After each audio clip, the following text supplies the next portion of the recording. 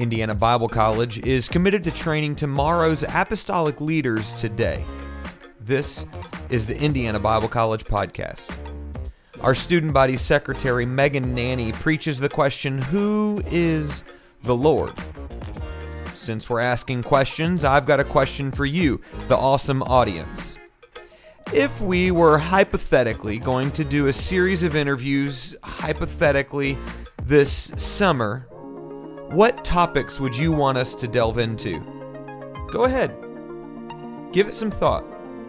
Then drop us a line on social media at IBC Promo, or shoot us an email, podcast@gotoibc.com. We look forward to hearing what you, the awesome audience, would like to hear from us.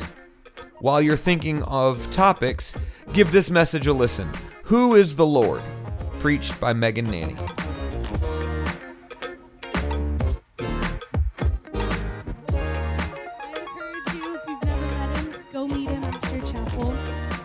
And if you guys want to go ahead and turn with me to 1 Corinthians chapter 10, verse 12. And while you're turning there, I want to go ahead and give honor where honor is due to Brother Mooney and his vision for IBC. And I really don't think it goes in vain every time that we do give honor to him, because I'm so thankful for IBC and the Galleons and the impact that they've left on my life.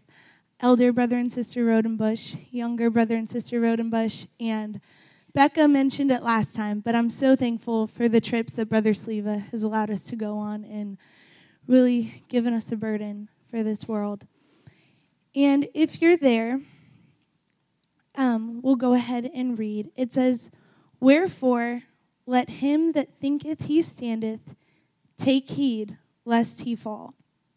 And if you want to go ahead and one more time, just bow your head and pray with me over the remainder of this service. God, I thank you for the word that you have for us today. God, I pray that you would open our hearts, Lord. Anoint every word that comes out of my mouth, Lord. In the name of Jesus, that you would strengthen us, that you would challenge us and mold us, God, so that we can be more like you. In Jesus' name, thank you, Lord. Amen. So, I don't think it's any stretch to say that all of us in this room know God. Amen. We know him as our healer. We know him. I know him personally as my healer, and I know several of you do. We know him as our peace when there should have been no peace, yet he stepped in on time and gave us that comfort. We know him as our Savior. Amen. He has washed us clean, and he has redeemed us. And we know him as our refuge and our strength. I mean, I know that I have called on his name in a car a couple of times whenever I'm scared. We know him, that we can just call his name, and he is that for us. And we know it because his word says it, and in my life, he has proved it. But a simple question that God laid on my heart, and I just could not get it off, and I could not get away from it, is, do you know him as Lord? And in other words, do you know him every day? Are you consecrated to him? Do you hear his voice? And is he leading you? Is he truly the Lord of your life? Or are you just satisfied with moments and glimpses of his power, miracle to miracle, but never truly being led by him, never allowing him to be the Lord of your life? So my title today is Who is Lord? And Abby, you can go ahead and throw the picture up there. So there is baby Megan in all of her glory. When I was 5 years old, I was asked to be a miniature bride, and it was the best day ever. We all have our dreams and aspirations, and they evolve over time. But at 5, it was line leader, flower girl, and miniature bride. So my day was made, and I was so hyped. And as miniature bride, they gave me this, a tiara. And when I put it on, it was just a bunch of wires and fake diamonds. But I'm telling you, I ruled the world. Everything that I had in my life was good. And you know, anything that I said, it was the supreme rule. You could not tell me no. That was pre-Holy Ghost, Megan. I got the Holy Ghost when I was 6. So at 5, I knew everything. And I did rule everything. So it's kind of funny, right? And you can just picture that little girl just prancing around with the tiara. And when my mom would say, you know, come here, I always told her, 1 second. And she always said delayed obedience is the same as disobedience. So she got me real good with that one. That's free. But I would prance around, and I knew everything. And it sounds so silly because you can see this little 5-year-old in your head right now and just picture her with the biggest attitude, and you've pretty much got me pegged. And I knew it all. But I fear that that's what we do sometimes in our spiritual walks. You know, we have laid down everything to God, and we say, you know what is best. I give it to you. Be the Lord of my life. And you get filled with the Holy Ghost, and your life is completely different, and it's completely changed. But over time, we go and we pick it back up, don't we? And we put it on our head. I had a big head as a kid, so it still fits. We put it back on our head, and we say, I rule everything. I am the ruler. In 1 Corinthians 10:12, Paul says, take heed lest ye fall. And he's talking to the church at Corinth, and he's giving them the example of the children of Israel. And they knew God, right? The things that I listed at the beginning, they knew him as all of those things. He was their deliverer, and he got them out of Egypt. He totally and miraculously got them and was leading them. Yet they turned away from him, didn't they? They turned to idolatry and sin. And by doing that, they said, you know what? I know best. And I'm going to take what's your position, what's only God's position, and I'm going to put something else there. It's basically telling God, you're not good enough. So we do that in our lives today sometimes. We think that we're strong and that we're safe, and they did too. And when you think you're the safest, that's really where you're at the most danger.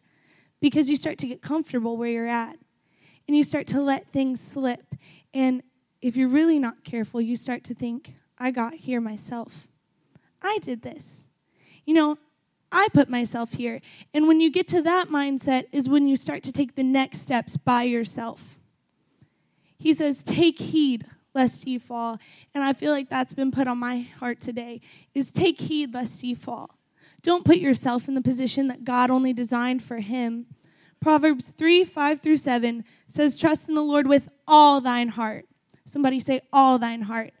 And lean not unto thine own understanding. Your understanding is not good enough, but God's is. And in all thy ways, meaning in all manners of life, in all matters of life, in all thy ways acknowledge him, and he shall direct thy paths. And be not wise in thine own eyes. That one will get you, won't it? Be not wise in thine own eyes. It's gotten me too. And fear the Lord and depart from evil. When we don't do this and we do take up our crown, we miss his voice.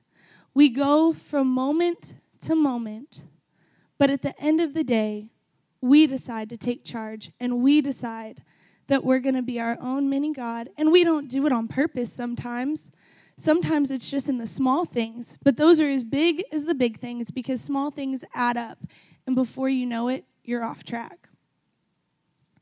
But Luke 9:23, Jesus is speaking, and he says, if any man will come after me, let him deny himself and take up his cross daily and follow me, not taking up your crown, not taking up your kingdom and your lordship, but acknowledging him so much that you would lay your own life down.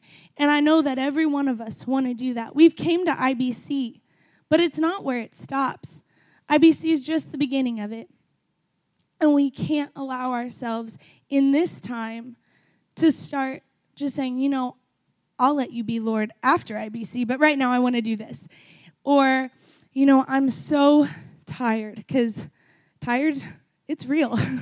We get tired, but we can't allow our flesh to come in and say, you know what, you're tired, so it's okay. You've done all this for God this week. Just come and do this, because this is just the beginning of your ministry. And if you let it go here, you're not going to pick it up when you leave here.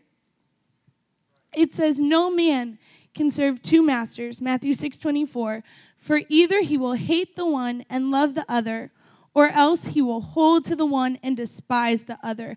I don't know about you, but I want to love God with my whole heart, and I want him to be my Lord, and I want to serve him with all my heart. I don't want to serve myself. It seems good in the beginning, right? Because it feels good. But at the end, it's destruction because you can't have two masters. And in the end, you are not going to end up where you thought you were. You're going to end up in hell alone because you thought that you could serve yourself and that you could be the Lord. But I'm telling you, take heed lest ye fall. Oh, in the name of Jesus, it says that God resisteth the proud, but giveth grace to the humble. Don't allow pride to creep into your life thinking that you know best. Because I promise you, I have been there and I've thought, I'm really good where I'm at right now. And every single one of you are amazing, and I love that you are all here because we are going to do an amazing work for the kingdom of God, but it is not alone, and we cannot ever start to think that we got here on our own. It says, God resisteth the proud. He cannot have you and take you in when you are proud because you want to do it on your own, and he's not going to force you to do his work. It's free will. That's not how it works. He's not going to say, hey, Megan, I know you want to do this alone, but can I help?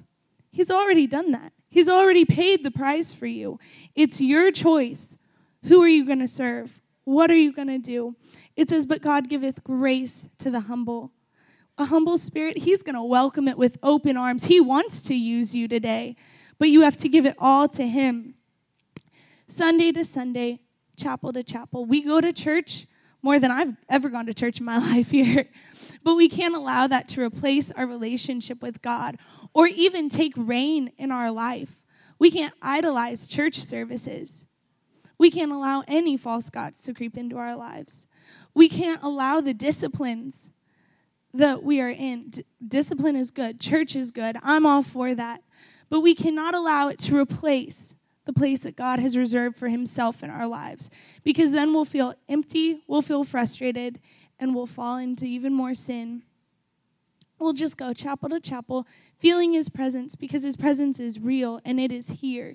But we can't just surrender it for a moment and then take our lives back and put our crowns back on and go to class and trudge on through the day ruling it. Lay it back down next Thursday. Lay it back down Sunday. Lay it back down Tuesday. But never truly having a real relationship, never truly tasting the goodness of what it means to have him as Lord of your life.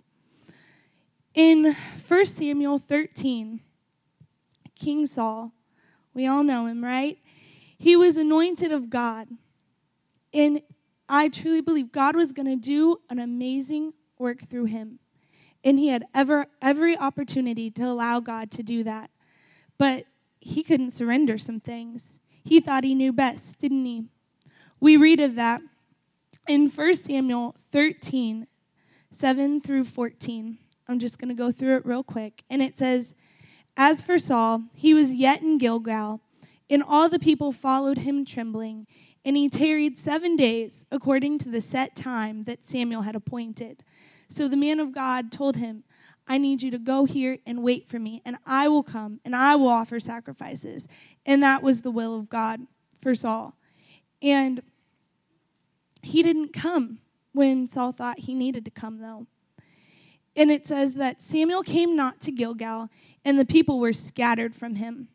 And Saul said, bring hither a burnt offering to me, and peace offerings. And he offered burnt offering. And all of his people were scared, and I can almost sympathize with Saul because he had to be a good leader, right? He had to take care of his people. They were scared. What's going to happen to us? But it wasn't his position to exert authority because God told him what to do. He had to trust in God. And there are moments where God tells us to do something, but it didn't happen in the time that we thought. Wait on God. He's got it. He's not going to leave you. Saul, he anointed you for this moment. Why would he leave you? God's not a man that he should lie. He's going to take care of you. But Saul went ahead and listened to himself, and he did what he thought was good in his own eyes. And then 13 through 14, it says, and Samuel said to Saul, thou hast done foolishly. Thou hast not kept the commandment of the Lord thy God, which he commanded thee. For now would the Lord have established thy kingdom upon Israel forever. But now thy kingdom shall not continue. And this part gets me. It says, for now would the Lord have established thy kingdom upon Israel forever. But he did foolishly. He decided to not listen to the voice of God. I truly believe that if Saul would have surrendered his heart, he would be the example that we look to in the Bible all the time and be like, look at the victories that God worked through Saul. But he couldn't surrender some things. He kept them to himself, and he isolated himself because he thought that he could do it on his own. He never wanted to give the glory to anyone else. He had to have it. And because of this, God went ahead and rent the kingdom from him and gave it to David because David wanted to do whatever God wanted. He inquired of the Lord, and he had a heart after the Lord. And we also see a good example in Samson in Judges 16. Samson was called by God even before he was conceived. God sent an angel to his parents and told them that he's going to be a mighty man of God and he's going to deliver the Israelites. But Samson never surrendered his will either. He had to keep some things, and he had a Nazirite vow, but he kept breaking it. You know, he had this little thing that attracted him over here, attracted him over there.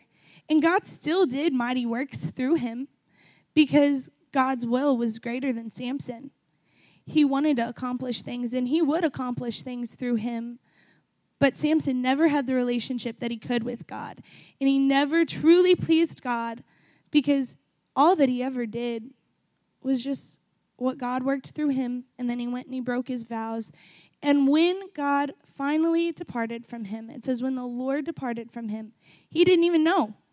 He had been so used to breaking covenant with God, breaking that vow, that it was just normal. You know, I break it all the time. I'm always going to have God. And God will never leave or forsake you. But he never listened to his voice. If he would have listened to the voice of God, he would have known when he would have departed from him. But he wasn't close enough to even know. He was always working miracle to miracle. Time with time again, he'd see the power of God, and then he'd walk and he'd do what pleased his flesh. You know, and sometimes I've seen it before. We go and we're in the presence of God, you know, and we see what God can do and we see his power, but it's not really convenient for me to live up to holiness standards right now. And is it essential? Because I still feel the power of God. And I still feel it. Well, yeah, God is all powerful and he's always going to move and he's always going to have a people. And you will always feel him for now. But if you keep rejecting him, you can't. Don't turn away from him. Don't put yourself in his position. So this is not a message against free will. It's exactly the opposite. But I do feel like we need to check our hearts.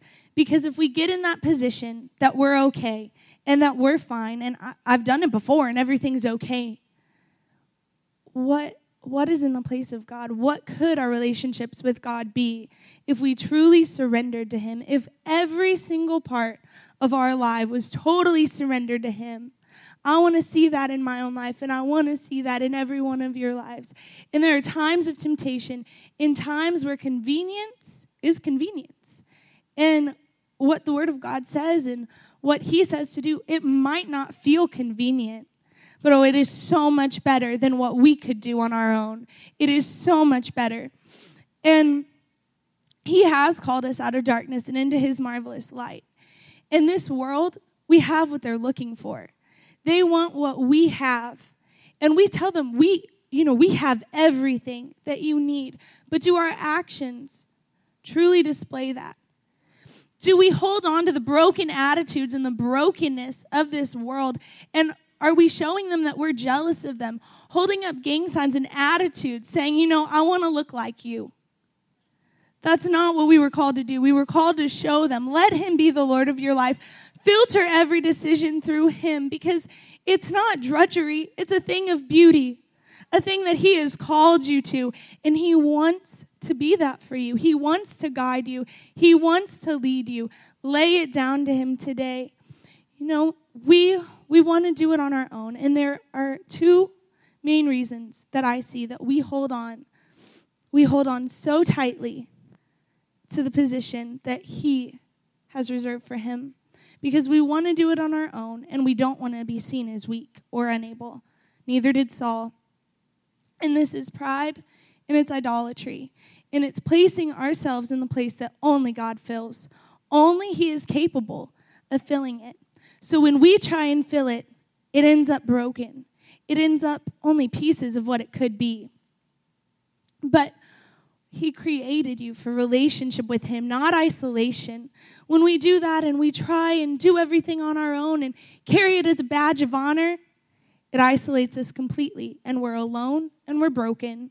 But when he is your strength, when he is your guide, there is not one thing that's impossible, amen? There is not one thing that cannot be done through him. And he wants to use you today. Don't get me wrong. I'm not trying to be down in the dumps, but I'm saying we need to check where we're at because he wants to do every promise through you, greater things, but he can't do it if you're not listening to him. He has all wisdom. He will not fail. Where we fall short, he's in there filling the gaps. And the second reason is that we see our failures and our weaknesses, don't we? We know everything that we should have been and that we could have been, but we failed and we fall short. And so we hide it. And we try to fix it all. And we try to come to him, showing him, look, I fixed it. I did it. Yay. But he wants to fix it. You can't fix it good enough. It's like a little kid that breaks something. I've been there. And they put tape on it and show it to mom and be like, it's not broken, but it's not beautiful anymore. If you break a fine piece of china and you put tape on it and try and glue it with that good Elmer's glue and try and make everything pretty again, it's only just an example of what could have been there. And that's what we do with our own lives. It's broken, and we know that he saved us and that he called us, amen? And then we go, and sometimes we break it. And we say, oh, no, what have I done? I've got to fix this. I've got to do this. And we sit there, and the whole time he is there trying to help you and wants to fix it. But he can't unless you give it to him. So we hold on to it, and we hold on into our shame, and we just carry it around, and we try and rule it, because we've got to do it on our own now. But that's not what he called you to do. That's not what he wants you to do. And that is also pride. And that is also idolatry because we're putting ourselves in the place reserved for him. And whatever the reason that you're holding on to it today, he wants to take it. And you have an opportunity at the end of this service to come and to leave things at the altar that you never have to pick up again and that you can surrender because every single day he is there waiting for you. Are you going to wake up and are you going to surrender it to him? Or are you going to say, it's going to be a lot harder and a lot not fun. It's no fun at all to rule your own life, but I got to do this today, God. So hold on. And maybe tomorrow, and you get up and you walk, but are you just going to be there every day in the morning, and you get up, and he's waiting for you, and say, you know what, God? I want you to be Lord of this day. I want you to have this day, because I can't do with it what you can. And it might be temporal, and it might seem good for now, but what he has is everlasting, amen? It is never going to stop. Oh, in Jesus' name, and whatever the reason, you can come to this altar today and you can just have him as the Lord of your life. And maybe you do surrender every day because I know there are many of you that do. But, some days this world can feel pretty heavy. And some days it can be like, where are you at, God? With everything that we see going on in politics right now. And sometimes when we learn in classes, I just feel like, Lord, how am I going to reach my world? But he is good, and he is faithful. And I'm about to close if the music would like to come. But I just want to go ahead and read through some verses quickly and just remind you of who your God is and how great he is and how able he is to keep you and that he is a good Lord. Psalm 37:23-24 says, the steps of a good man are ordered by the Lord. He delighteth in his way in every manner of life. Though he fall, he shall not be utterly cast down, for the Lord upholdeth him with his hand. He will uphold you. Psalm 139:1-5 says, O Lord, thou hast searched me and known me. Thou knowest my downsitting and my uprising. Thou understandest my thought afar off. Isn't that amazing?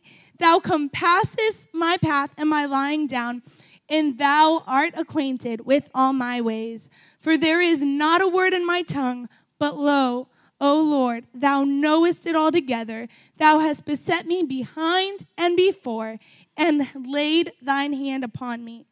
The Lord is my shepherd, Psalm 23. The Lord is my shepherd, I shall not want. He maketh me to lie down in green pastures. He leadeth me by the still waters, and he restoreth my soul. He leadeth me in the paths of righteousness for his name's sake. Yea, though I walk through the valley of the shadow of death, I will fear no evil, for thou art with me. He will never leave you. Thy rod and thy staff, they comfort me. Thou preparest a table before me in the presence of mine enemies, and thou anointest my head with oil. My cup runneth over. Surely goodness and mercy shall follow me all the days of my life, and I will dwell in the house of the Lord forever. You know who wrote that? David. He was the one that was placed in Saul's position. The one after Saul's kingdom was rent from him. God gave it to David because he was a man after God's own heart.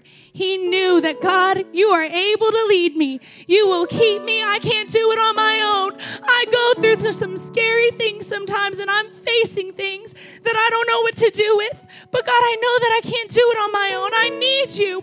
Be in the place that you've designed for only you, the place that only you can take me, Lord. I need that. I can't do it on my own. And today, if you feel like you can't do it on your own either, I invite you to these altars because he's never going to leave you or forsake you. He anointeth my head. My cup runneth over. He is more than we need. He is all that we need. We cannot do it alone. Don't go one more step alone. Oh, in the name of Jesus. God, I just pray over us right now that you would have your way, Lord, that your perfect will would be done, Lord. In the name of Jesus, I thank you, God.